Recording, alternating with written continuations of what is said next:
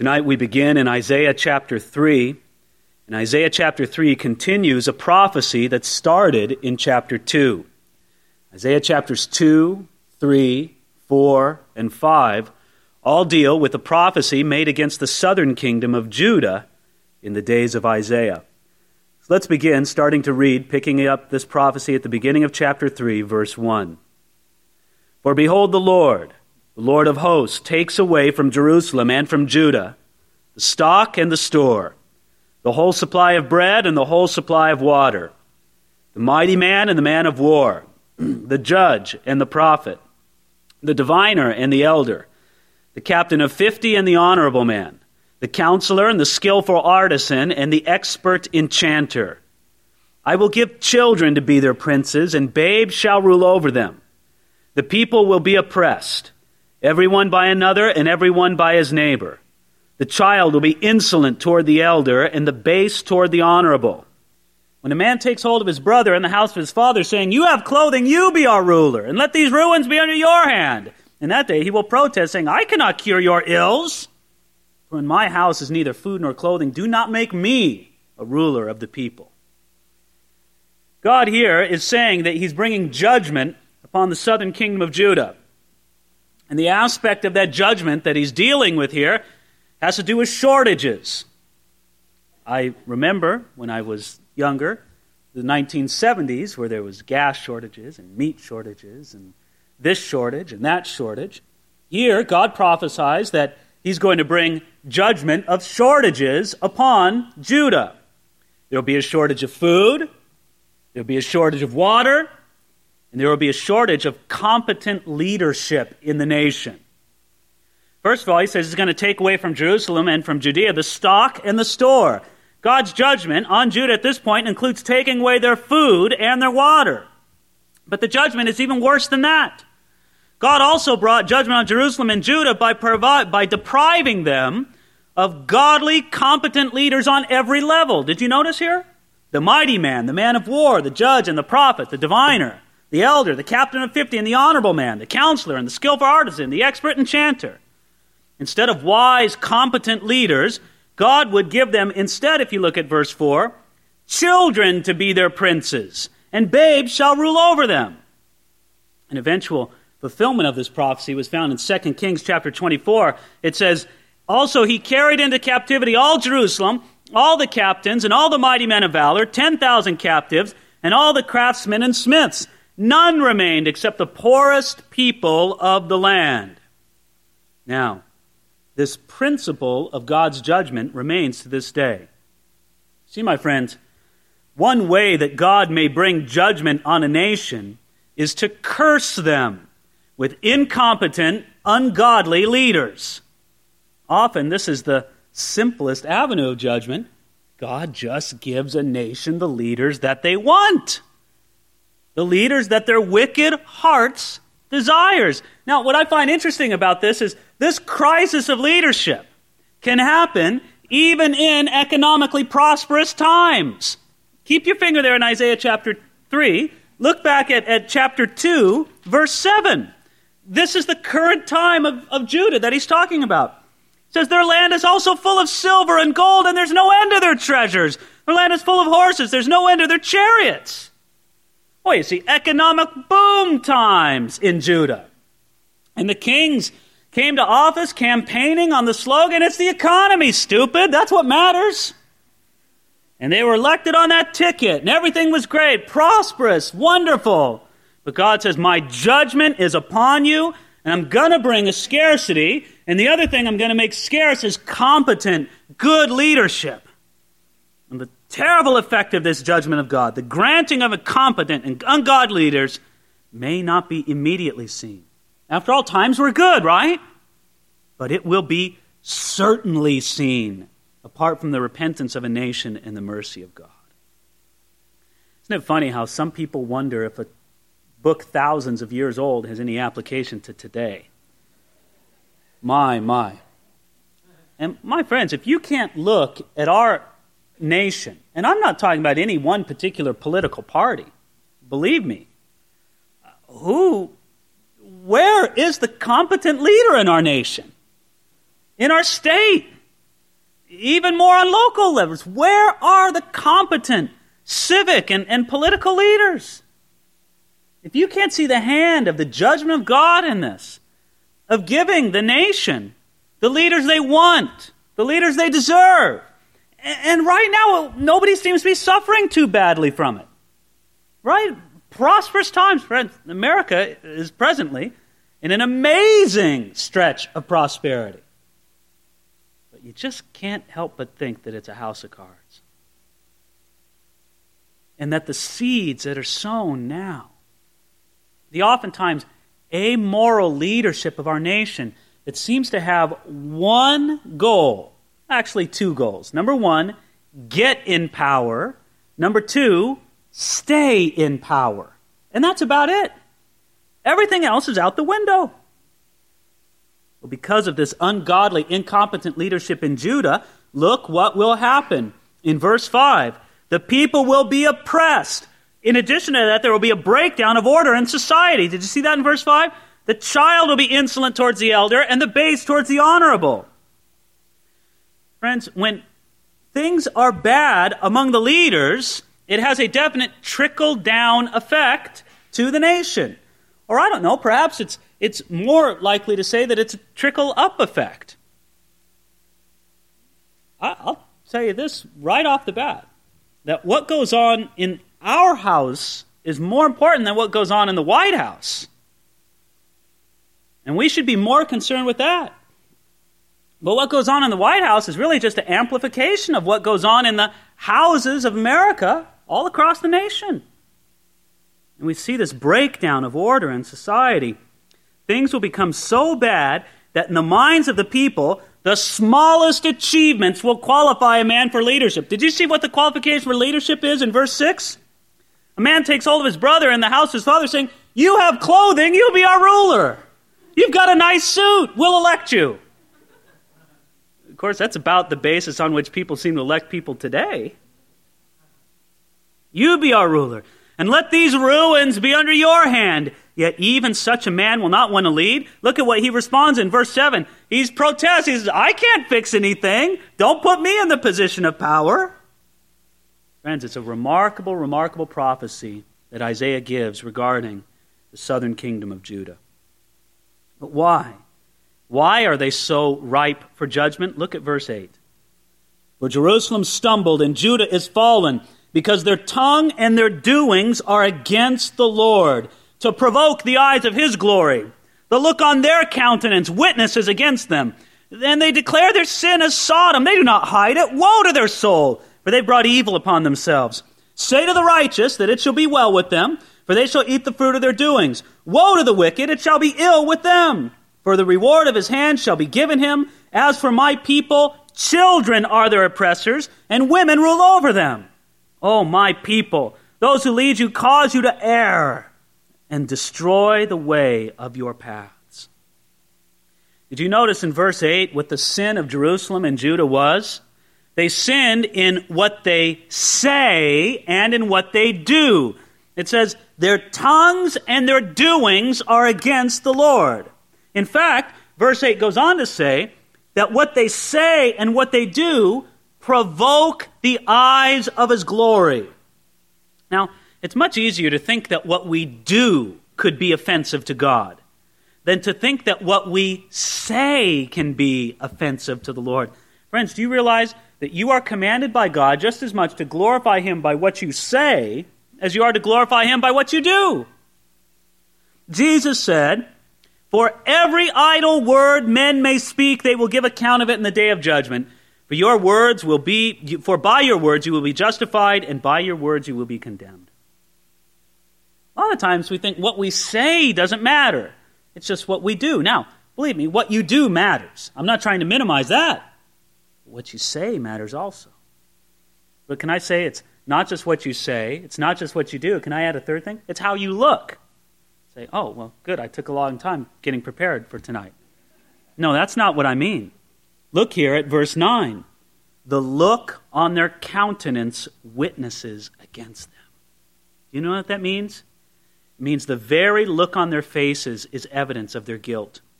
Either they have the smirk of the reprobate, or the downcast gaze of those people under conviction.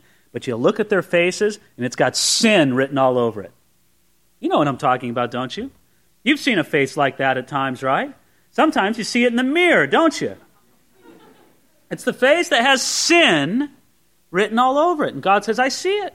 I see it on your face. Matter of fact, it says in verse 9 that they declare their sin as Sodom. They do not hide it. Their sin is openly displayed, and they have no sense of shame. The cultural dynamic in Isaiah's day was probably much the same as in our time. You know, in the name of frankness or honesty, and let's not all be hypocrites, all kinds of sin is approved, and no one is allowed, so to speak, to proclaim a standard unless you live up to it perfectly. Friends, that's a false idea. That's an ungodly idea. You see, outward decency is important.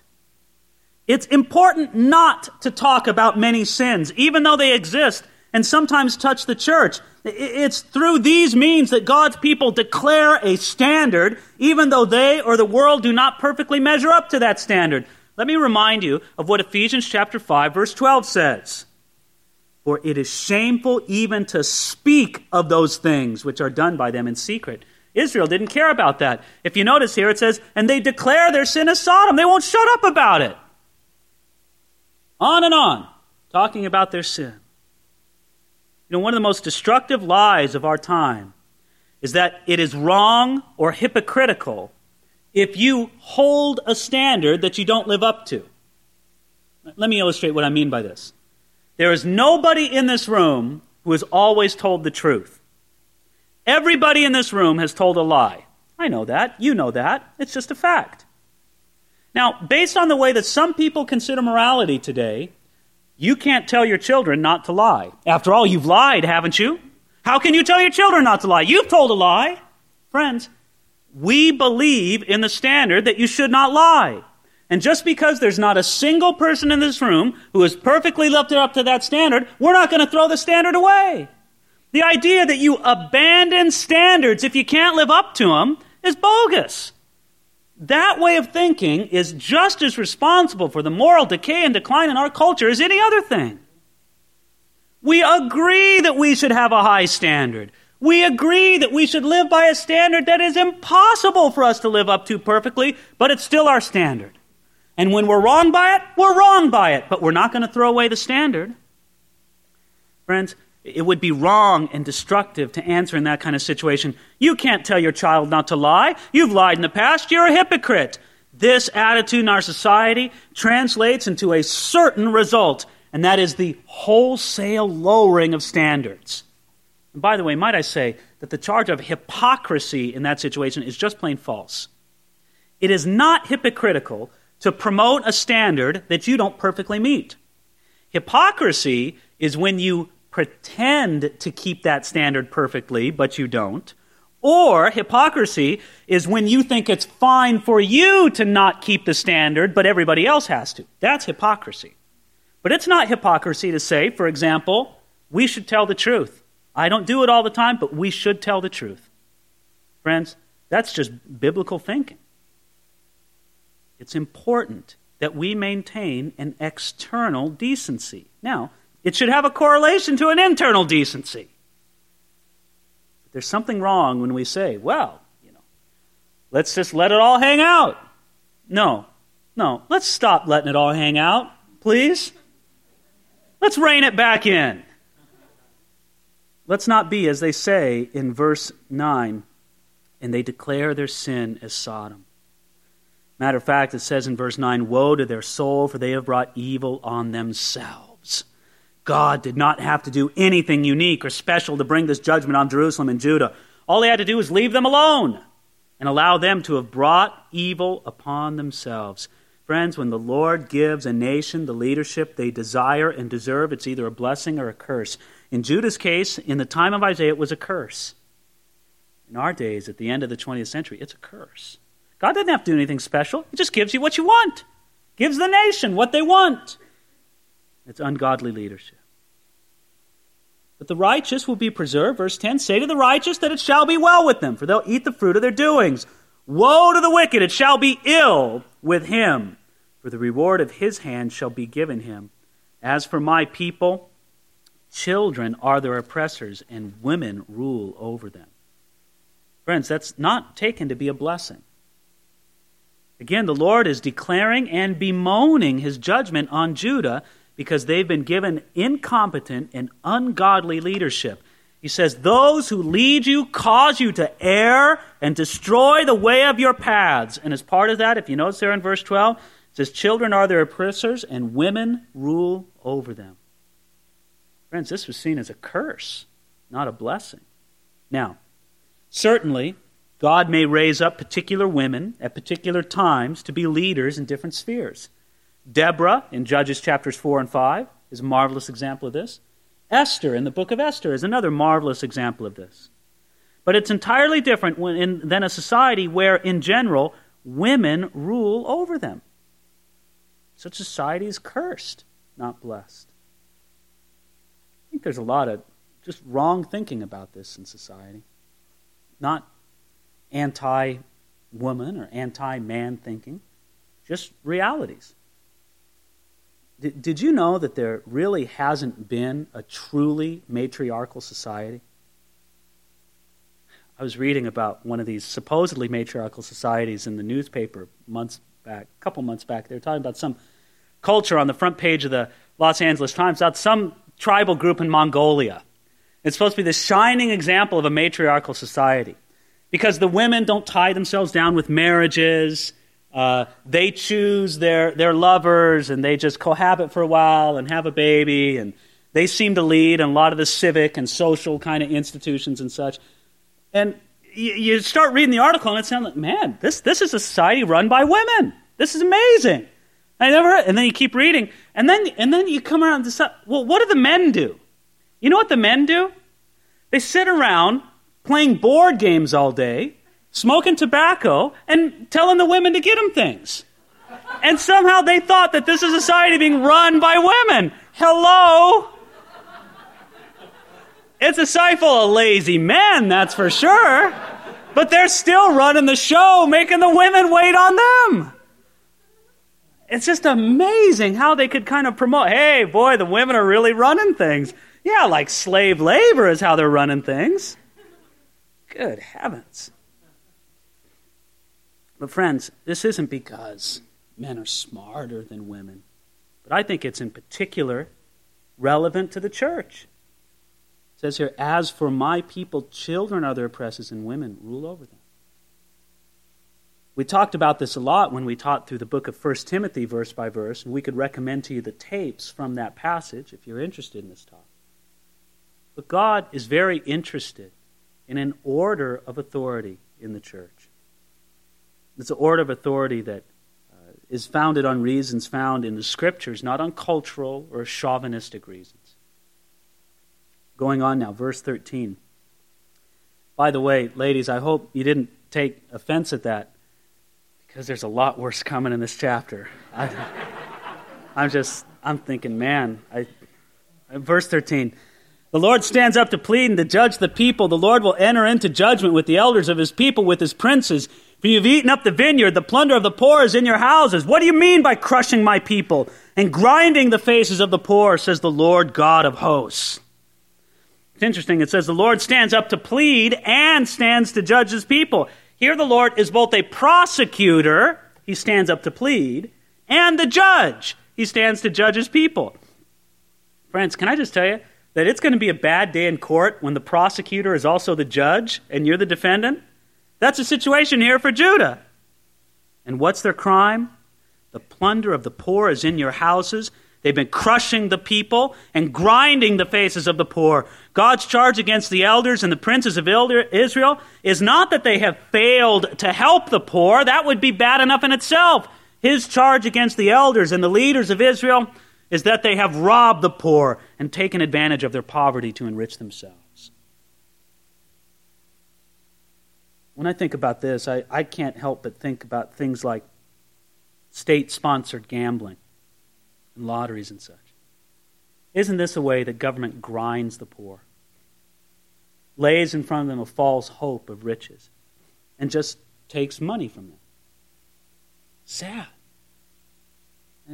And you think about these things and how our own culture has to stand before God on this. Friends, don't grind people when they're in a place of economic disadvantage. Don't make riches at their expense. Treat them fairly. Be fair. That's what God would say. But this is what Judah was not doing. Verse 16, moreover, the Lord says, because the daughters of Zion are haughty and walk with outstretched necks and wanton eyes, walking and mincing as they go, making a jingling with their feet. Therefore the Lord will strike with a scab the crown of the head of the daughters of Zion, and the Lord will uncover their secret parts. In that day the Lord will take away the finery, the jingling anklets, the scarves, the crescents, the pendants, the bracelets, and the veils, the headdresses, the leg ornaments, and the headbands, the perfume boxes, the charms, and the rings, the nose jewels, the festal apparel, and the mantles, the outer garments, the purses, and the mirrors, the fine linen, the turbans, and the robes. See, there was a problem among the women of Judah. They were proud. They were taken with themselves, and they loved to consider themselves better than others. It says there in verse 16, they were haughty. The daughters of Zion were haughty. And this proud heart was the basis for the rest of their sin. They had a proud heart. You know, in contrast, women of God are called to be in lowliness of mind. Let each esteem others better than himself. That's about the opposite of being haughty, isn't it? Esteeming others better than yourself. That wasn't all. It wasn't just pride. But if you notice in verse 16, it also says that they have wanton eyes. The women of Judah were sexually seductive and promiscuous. They wanted to behold and attract what was sexually impure. It's talking about shameless flirting and impure pursuits. In contrast to this, women of God are called to be, as Titus 2:5 says, discreet and chaste. Let those two words sink in. Discreet and chaste. So it wasn't just that. They had a haughty, proud spirit. They had wanton eyes. But then if you also notice here in verse 16, it says, walking and mincing as they go, making a jingling with their feet. See, the bottom line is that the women of Judah were obsessed with finery, luxury, and accessories. They devoted far too much of their lives to their appearance and their image. Now, for emphasis, the prophet declares a list of the accessories and luxury items that the women of Judah longed for and devoted too much of their lives to. Should I read it again? I don't know, ladies. I don't know if you're making a checklist as I'm going through this, thinking about what's at home. The jingling anklets, the scarves, and the crescents, the pendants, the bracelets, and the veils, the headdresses, the leg ornaments, and the headbands, the perfume boxes, the charms, the rings, the nose jewels, the festal apparel, the mantles, the outer garments, the purses, and the mirrors, the fine linen, the turbans, and the robes. I don't know, maybe there's a lady here saying, oh, praise the Lord, I don't have a turban.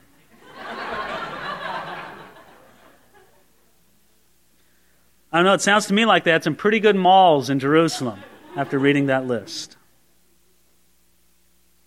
My friends, the love of finery, of luxury, and the obtaining of it all, it's not unique to women. Many men have a problem with it also. But it is definitely a problem among many women. A 1992 story in the Los Angeles Times told about Michelle, a successful writer and editor, who feared the day when her husband might discover her secret stash of credit cards, her secret post office box, and other tricks that she used to hide how much money she spent shopping for herself. This is what she said. I make as much money as my husband. If I want a $500 suit from Ann Taylor, I deserve it and don't want to be hassled about it. So the easiest thing to do is to lie. Last year, when her husband forced her to destroy one of her credit cards, Michelle just went out and got a new one without telling him. This is what she says, I live in fear. If he discovers this new Visa, he'll kill me. In the same article, a school teacher explained more. She said, men just don't understand that shopping is our drug of choice, she joked, even while admitting that some months Her salary goes exclusively to paying the minimum balance on her credit cards. This is what she says. Walking through the door of South Coast Plaza is like walking through the gates of heaven. God made car trunks for women to hide shopping bags in. A young professional named Mary explained, shopping is my recreation. It's my way of pampering myself. When you walk into a mall and see all the stores, it's like something takes over and you get caught up in it. Indeed. Now, I think we need to be careful that we don't guard ourselves or justify ourselves as saying, well, I'm glad I'm not that bad. Probably not a single person in this room is that bad. But wouldn't the Lord have us have some perspective on these things in our lives? Honestly, ladies, and men too, if the shoe fits, it doesn't matter what gender you are, but if the shoe fits, wear it. It doesn't matter what gender you are, but it does matter, are you just pouring an inappropriate measure of your life into your appearance and the things you have and the things you want to get? The little baubles or trinkets or gadgets or whatever you want to call it. You can just devote a completely inappropriate portion of your life to these things. And the women of Judah, the daughters of Zion, were doing it, and it angered the Lord. In contrast, women of God are commanded this in 1 Peter chapter 3. Do not let your adornment be merely outward, arranging the hair, wearing gold, or putting on fine apparel. Rather, let it be the hidden person of the heart, with the incorruptible beauty of a gentle and quiet spirit, which is very precious in the sight of God. Ladies, y'all look attractive. But how about that gentle and quiet spirit? Is that what somebody would say when they look at you? There's a woman of a gentle and a quiet spirit. Now, if not, but if they'd say, well, she dresses attractive, then why not take this recommendation? Don't change any of the time that you spend making yourself attractive. Just equal it with the same measure of time that you spend before the Lord, seeking a gentle and a quiet spirit. You say, well, then I don't have enough hours in the day. Well, balance it out somehow. Balance it out somehow. Because that gentle and quiet spirit really will make you a far more attractive person than any of the kind of baubles or makeup or whatever else you can do. You see, their obsession with their appearance, their love of luxury, and their promiscuity made the daughters of Zion ripe for judgment. Look at what it says in verse 17. Therefore the Lord will strike with a scab the crown of the daughters of Zion, and the Lord will uncover their secret parts. You want a crown, the Lord says? Here's your crown. I'll put a scab on your head. And instead of being beautifully adorned, they'll be exposed and humiliated. And it says the Lord will take away the finery. Now in Isaiah's time, these judgments were connected with the coming invasions. Because of scarcity and disease, the daughters of Zion would be sick and diseased. They'd be raped and humiliated. And all their wonderful accessories would be taken away. Friends, it's just plain important. And might I make a special appeal to the ladies? Because of your role in society, because you have a greater role in the nurture of children, it's all the more important that women of God live and think like women of God. Friends, it's bad when men in the culture become degenerate. It's even worse when women in the culture feel that they, in the name of equality or whatever you want to say, need to match men in their degeneracy. Because, friends, when the women of a culture become degenerate, then hope for the next generation is gone. Who's going to raise the godly seed? But I'll say this, when the women of a culture turn to the Lord and His ways, then there's great hope for the future. You look at the families in our church family, and you say, there is great hope for the future. You see godly women raising up a godly heritage unto the Lord, and you say, thank you, Jesus. That's how it should be. This is what John Calvin said on this passage. By the way, I'll have you know that I restrained myself from reading several more very juicy and convicting quotes by Calvin, but I'll just read this one. In short, both men and women are instructed to make a sober use of the gifts of God, both in food and in clothing and in their whole conduct of life, for the Lord cannot endure extravagance and absolutely must inflict severe punishment on account of it, for it cannot be restrained by a lighter chastisement. Well, he continues on here, verse 24. And so it shall be, instead of a sweet smell, there will be a stench. Instead of a sash, a rope. Instead of well-set hair, baldness. Instead of a rich robe, a girding of sackcloth. And branding instead of beauty. Your young men shall fall by the sword, and your mighty men in the war. Her gates shall lament and mourn, and she being desolate shall sit on the ground. Do you notice the theme here in verses 24 through 26? Instead of, instead of, instead of, instead of.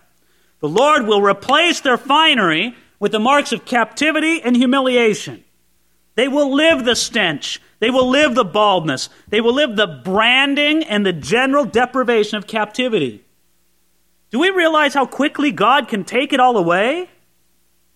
How much more reason to honor God with what we have instead of indulging ourselves.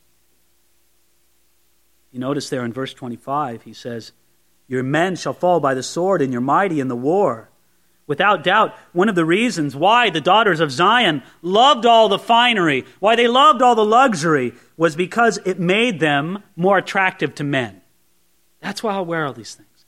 It'll make me more attractive to men. They felt that they could get men that way. But their ungodly love of luxury and their ungodly love of finery, what did it result in? The loss of their men. The captivity came and the men were cut down by the sword. The very thing they wanted, they ended up losing because they were focused on the wrong thing. And so it says, verse 26, she being desolate shall sit on the ground. That was a position of humility and brokenness for a Jewish person. Now on to chapter 4, verse 1. It really continues on right on the verse 1. It says, and in that day 7 women shall take hold of one man, saying, we will eat our own food and wear our own apparel. Only let us be called by your name to take away our reproach. And all the men said, praise the Lord. What, 7 women to 1 man? Is that what they're saying? No, this is a curse of God. Why are there 7 women to 1 man? Well, because the men have been killed in war. They've been carried away to captivity. As a result of the judgments of the Lord detailed in Isaiah, the daughters of Zion have few men to choose from as husbands. So many men fell by the sword that 7 women would chase after 1 man, and they'd be so desperate for marriage that they would not expect their husbands to provide for them at all. We'll provide for ourselves. No, you don't need to do anything for us. Just let us have your name and take away our reproach. The idea is, give us children. It would be enough simply to take the name of a husband and take away the reproach of being unmarried and childless. Interesting, it shows here in verse 1, women too desperate for marriage. That's a tragic place, isn't it? Probably many of us have seen that with our eyes. We see women who are too desperate for marriage and they marry unwisely and for the wrong reasons. They don't think about things before they get married. And this is part of the judgment that God says comes upon Judah because of their sinful conduct. But in the midst of all of it, there's hope in the Lord. Look at verse 2. In that day, the branch of the Lord shall be beautiful and glorious, and the fruit of the earth shall be excellent and appealing for those of Israel who have escaped. You know who the branch of the Lord is? It's a messianic title for Jesus Christ. See, the image is repeated in Isaiah 11, in Jeremiah 23, in Jeremiah 33, and in Zechariah chapter 3. The idea behind the title branch of the Lord is that of fullness and life, fruitfulness. It says, in those days, they'll cling to the precious promise of the Messiah more than ever. It doesn't mean that the Messiah will appear when they come back from this captivity, but it means that they'll cling to the promise of the Messiah. It says there in verse 2, the branch of the Lord shall be beautiful and glorious, and the fruit of the earth shall be excellent and appealing for those of Israel who have escaped. For the remnant preserved through judgment, the promise of the Messiah would be all the more beautiful, all the more dear, and all the more life-giving. Fruit would come forth from the branch of the Lord, even as they simply trusted in the promise of the Messiah before he even came. What would life be like in Judah then? Not anything like it was in chapter 3. Look here at verse 3. And it shall come to pass that he who is left in Zion and he who remains in Jerusalem will be called holy, everyone who is recorded among the living in Jerusalem. Isn't that marvelous? What will they be called? Holy. They shall be called holy.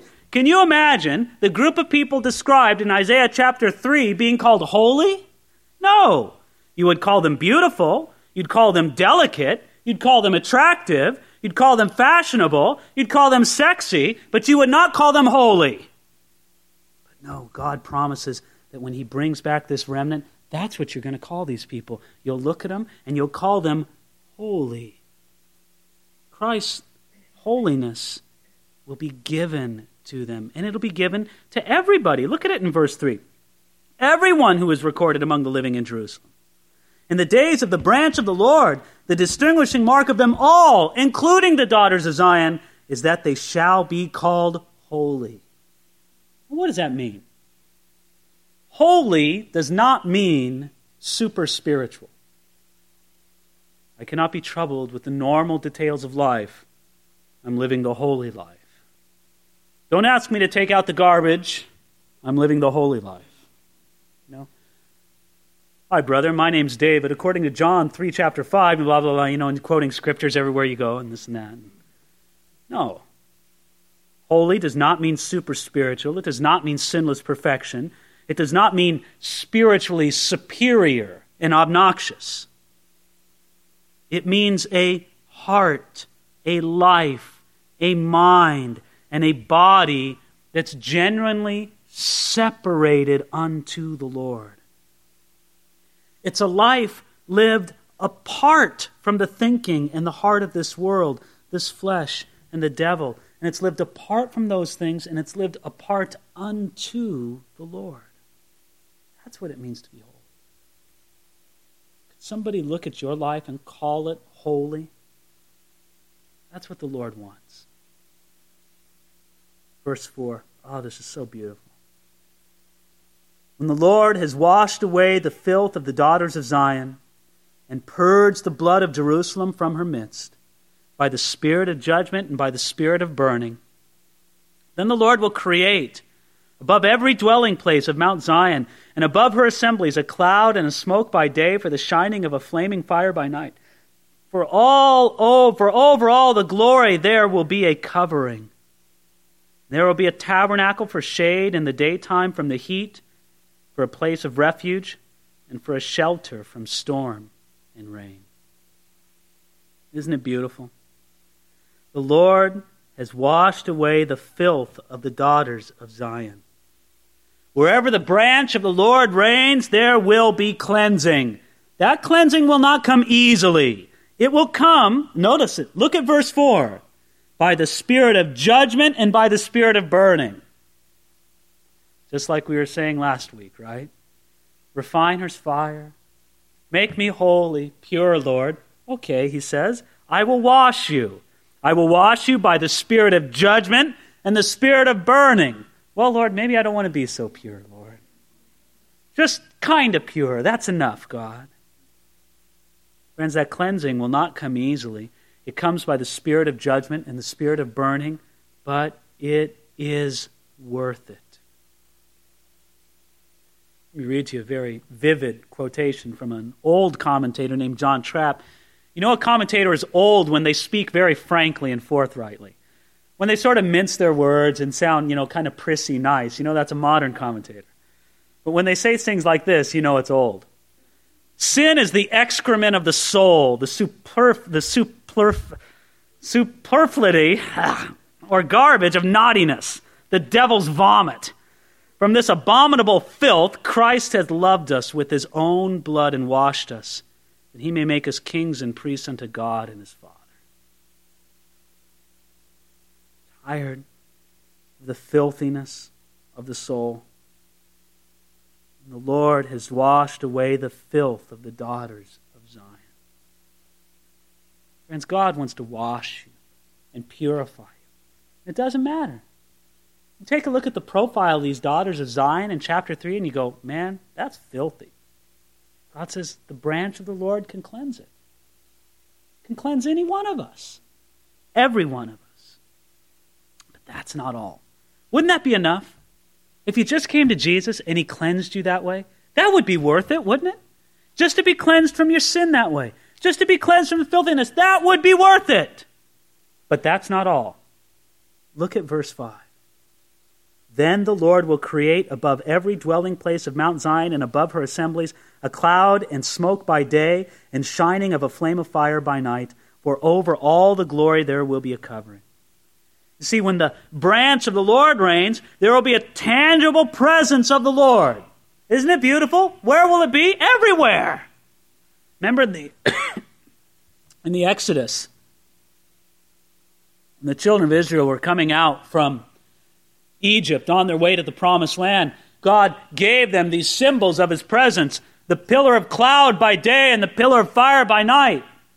And that pillar of cloud by day and fire by night led them and followed them, was with them constantly. And it was associated with the tabernacle. When God wanted them to move, he'd move the pillar of cloud by day and fire by night, and when he wanted them to stay, he'd keep it put. And everybody knew the presence of the Lord was with them because of it. Now what does God say? He says, I'm going to give one of those to everybody. Look at it. It says that in verse 5. The Lord will create above every dwelling place of Mount Zion and above her assemblies a cloud and smoke by day and the shining of a flaming fire by night. Isn't that exciting? You see, not only does Jesus Christ wash us, but he gives us beautiful evidence of the presence of the Lord. Friends, if you're here tonight and you want to know the presence of the Lord, but he seems 1,000,000 miles away from you, you feel so distant from God, let me say one of two possible things is going on in your life. It might be that you're just being flat out ripped off by the devil, and you just need to say no. No, I know the Lord is there, and I know he's here, and I'm just not receiving it. Or it may be that the Lord has withdrawn not his presence, but the sense of his presence, so that you would trust him even more. But can I make an absolute promise, an absolute guarantee to every child of God here this evening? Jesus Christ is with you. He's there. He's present. You say, I can't see the cloud or the pillar of fire. Doesn't matter. He's there. He's there. He said, behold, I will be with you always, even unto the end of the age. That's a promise you can bank on. Take it to the bank. He's with you. He's present. You don't have to fear. You don't have to worry. He is there. So washing is promised. His presence is promised. And then finally, there is protection promised. I guess if I was a better preacher, I would have said purifying, presence, and protection, because that's much more memorable. But look at verse 6. And there will be a tabernacle for shade in the daytime from the heat, for a place of refuge, and for a shelter from storm and rain. Where the branch of the Lord reigns, there is protection from the presence of the Lord. The Lord's people are safe and secure, washed, and in the abiding presence of the Lord. Do you have that sense that the Lord is protecting you? That he's watching out for you? He is. Can I tell you something that you probably didn't think of today, but I'll tell you about it right now? Jesus prayed for you today. I mean that. I'm not just trying to say that in some spiritual, goofball way. I mean, right now in heaven, the living Lord God, Jesus Christ, he prayed for you, I'd suggest by name today. Because he's protecting you. You say, oh man, you don't know what I went through today. I don't think the Lord was protecting me at all today. Well, yeah, you don't know how much worse it could have been if Jesus hadn't prayed for you. Peter went through some tough times, right? Peter went through some very tough times. But Jesus said, Peter, Satan's asked for you, that he may sift you as wheat. But he said, but I've prayed for you. And when you return, strengthen my brethren. You might say, well, Jesus wasn't protecting Peter. Look at all he went through. No. You bet Jesus was praying for Peter. If he hadn't been praying for Peter, Peter would have been destroyed. And so you would have been. Except Jesus Christ was praying for you. He's there to protect you. He's got his covering arms of love around you and over you. And he loves you. He cares for you. He wants to wash you. He wants to give you his presence. And he wants to give you his protection. And he wants your heart to be secure in those things. You're crying out for those things. You'll pay hundreds and thousands of dollars for those things. You'll go to a psychiatrist so you can get free from the guilt in your mind. You don't need that. You need to be washed. You'll fill your life with gadgets and entertainment and spend thousands of dollars on possessions and homes and cars and whatever, trying to fill that sense of presence in your life. You don't need that. You need the presence of the Lord God in your life. And you fill your life with bank accounts and security systems and hedges and all these other things because you feel need for security and protection. You need the protection, the covering of the Lord. It's amazing how we'll dedicate our lives in the pursuit of these things. And as I said, spend all this time, all this money, all this energy, all this pain in pursuit of these things. And Jesus Christ stands before you right now tonight and he says, I have a cleansing for you. I have my presence for you. And I am my protection for you. What more do we need? What more could we want? It really is enough. Now, the strength of my voice and the time on the clock does not permit us to do chapter 5 this evening. And it is our loss, because it is a remarkable chapter in the book of Isaiah. But we'll leave it for next week and come together on it. But I want to pray a special prayer tonight for everybody who needs to be washed and know the presence of the Lord and have a sense of his protection. Lord Jesus, we come before you now, and we know, Lord God,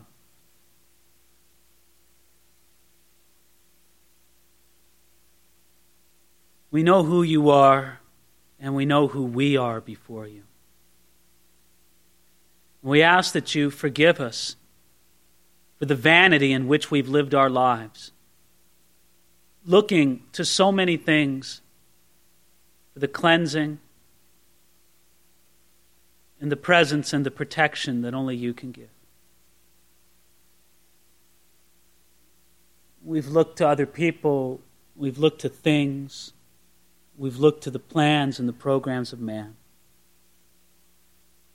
Right now, tonight, Lord, we turn our back on all of those things, and we look to you. We come and drink of your waters freely. I pray that you would fill the thirsty soul tonight, Lord. And let us leave tonight cleansed and aware of your presence and sensing your protection in our lives. We love you, God. We lay ourselves before you tonight in Jesus' name.